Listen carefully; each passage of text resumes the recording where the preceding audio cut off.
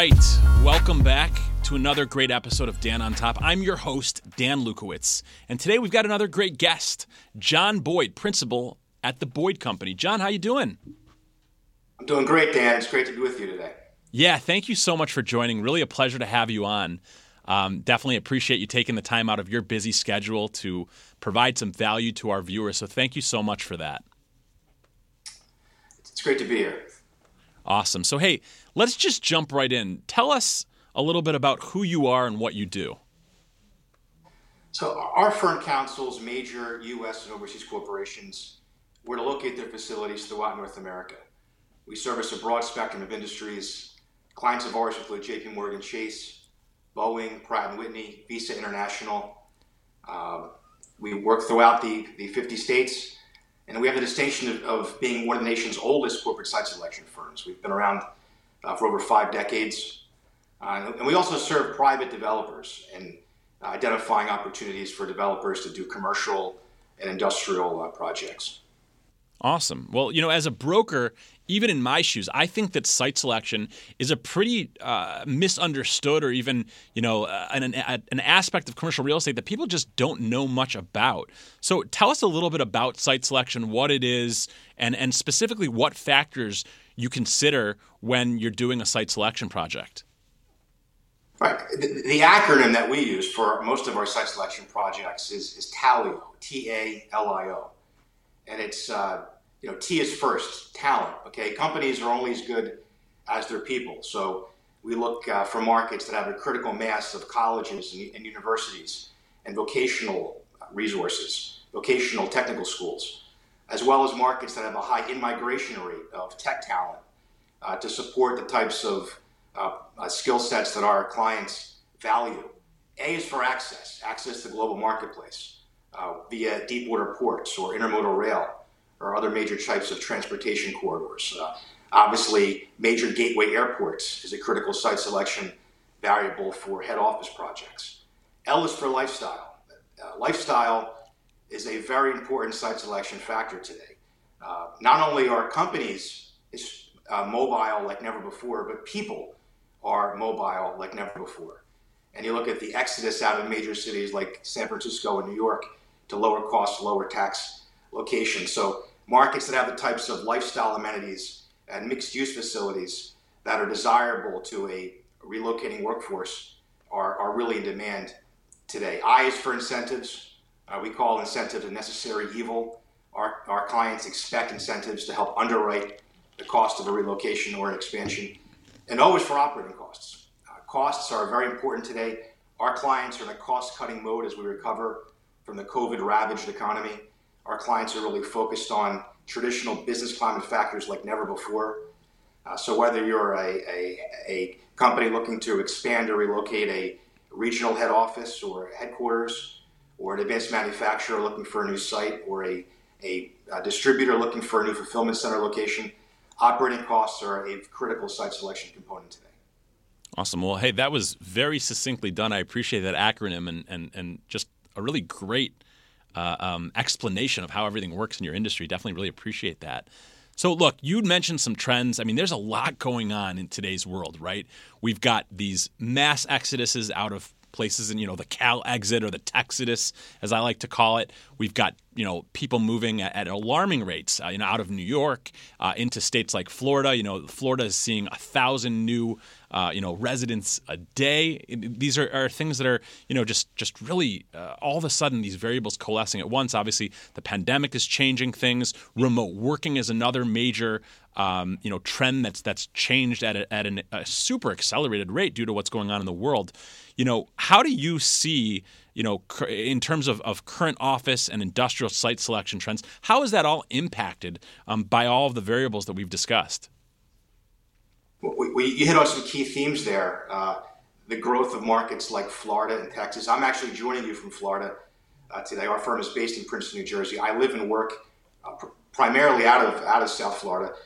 And Florida has gained 300,000 people last year. This year we're expecting a similar record-shattering in-migration level. And look, remote working was a trend prior to COVID. Roughly 5% of the workforce worked remotely prior to COVID. The pandemic has accelerated the remote working trend. Now, 60% of the workforce is working remotely. The cost savings for corporations to reduce their Class A office space commitments in major cities is just enormous.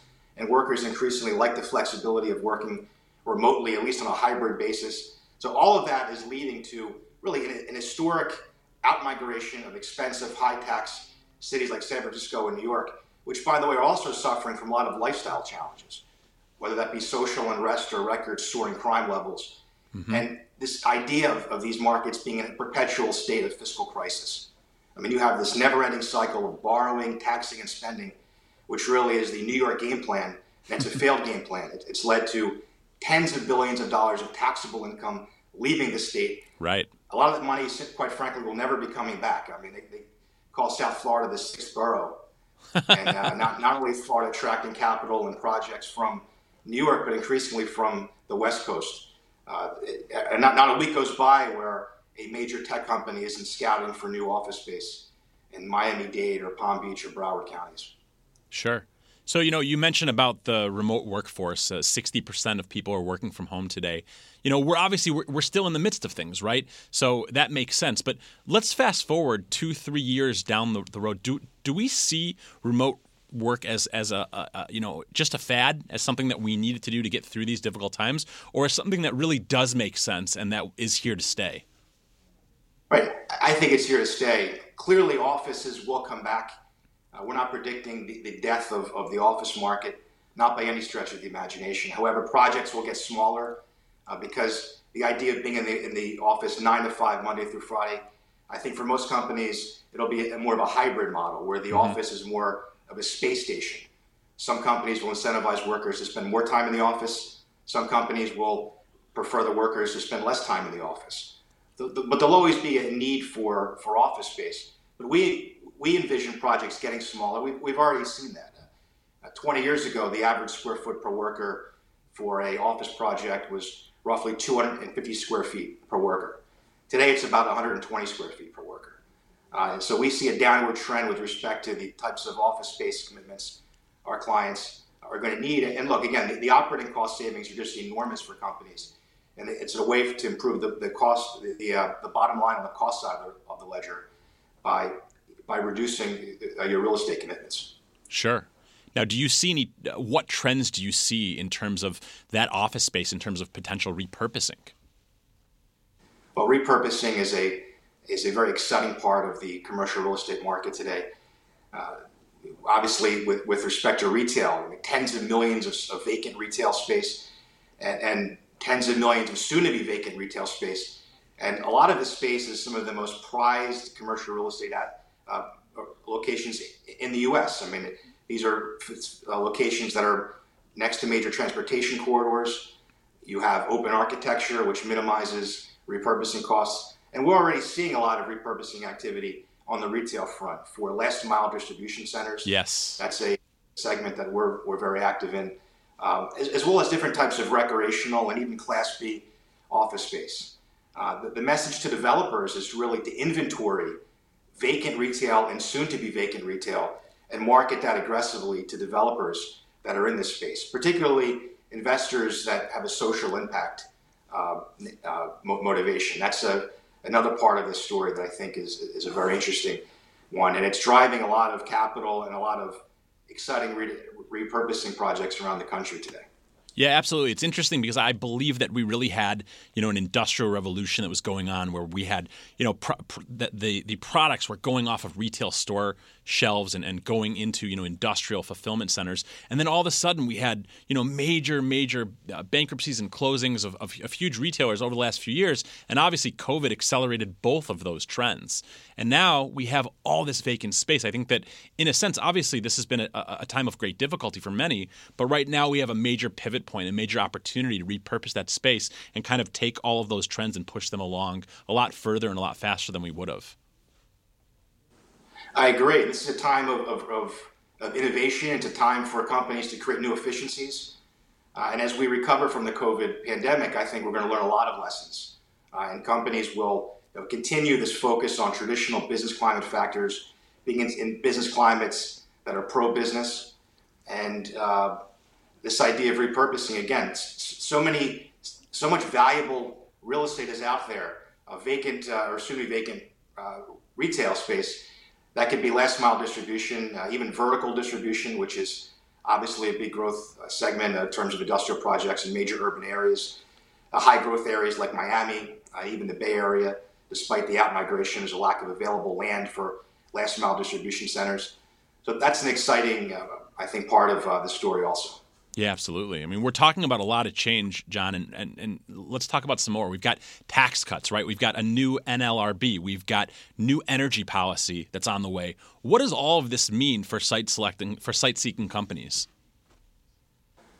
Well, people ask us all the time, what's changed in site selection over the years? And a lot of things have changed, but the role politics plays cannot be overstated enough. Our clients are really competing in a global economy. So a new energy policy that makes energy more expensive, leads to a new motivation to do more automation and robotics and shrink labor forces. You mentioned NLRB. When Biden was elected, a lot of analysts were talking about how the rise of the corporate income tax rate will affect the reshoring narrative. I think what will affect reshoring even more is a new NLRB and one that's potentially less business friendly. And that could tip the scales for projects. This administration wants to outlaw right-to-work status, which would have dramatic implications. And I think that a lot of projects that were in the pipeline, particularly advanced manufacturing projects during COVID, are now being fast-tracked with the expectation of light being at the end of the tunnel. We're hopefully getting past COVID, but also making a move while you can still get the benefits of being in a right-to-work state. Mm-hmm. So talk to us a little bit about what you mentioned before in terms of social impact and an ESG. First of all, tell our viewers what that means and why does it play such a huge role in corporate site selection and development, specifically today? Right. Social impact refers to a company's policies on things like diversity, sustainability, environmental practices, and good corporate governance. And we know that 97% of institutional investors really pay close attention to a company's social impact score when deciding where to invest. And it's also a major recruiting tool. Millennials want to work for companies, by and large, that support social impact initiatives. So this has become a real site selection variable. I think back to a few years ago during Amazon's high-profile HQ2 site selection process. I got a call from Ray Chambers. At the time was a UN envoy, a special envoy to the UN, one of New Jersey's most prominent business leaders, billionaire philanthropist. And we devised a strategy to get Newark in the mix for Amazon's HQ2. And of course, we focused on Newark's proximity to the Big Apple and the cost savings versus being in New York, but also the big platform that Newark brought with respect to social impact. Newark was the poorest of all major cities competing for Amazon's headquarters at the time. And that's the type of example that other companies are really following that lead today, especially companies that rely upon incentive packages. And we saw that with Tesla just a few months ago. Negotiate their major incentive package, their Gigafactory in Travis County, just outside of Austin. A way to make a large incentive package more palatable to regulators, to lawmakers, and to the public is to really drive home the idea that you're a force for good in the community. And Tesla was proactive in forging a relationship with Houston Tolleson University, an historically black college. So most of our site selection projects today prioritize and identify opportunities for companies to make a positive social impact.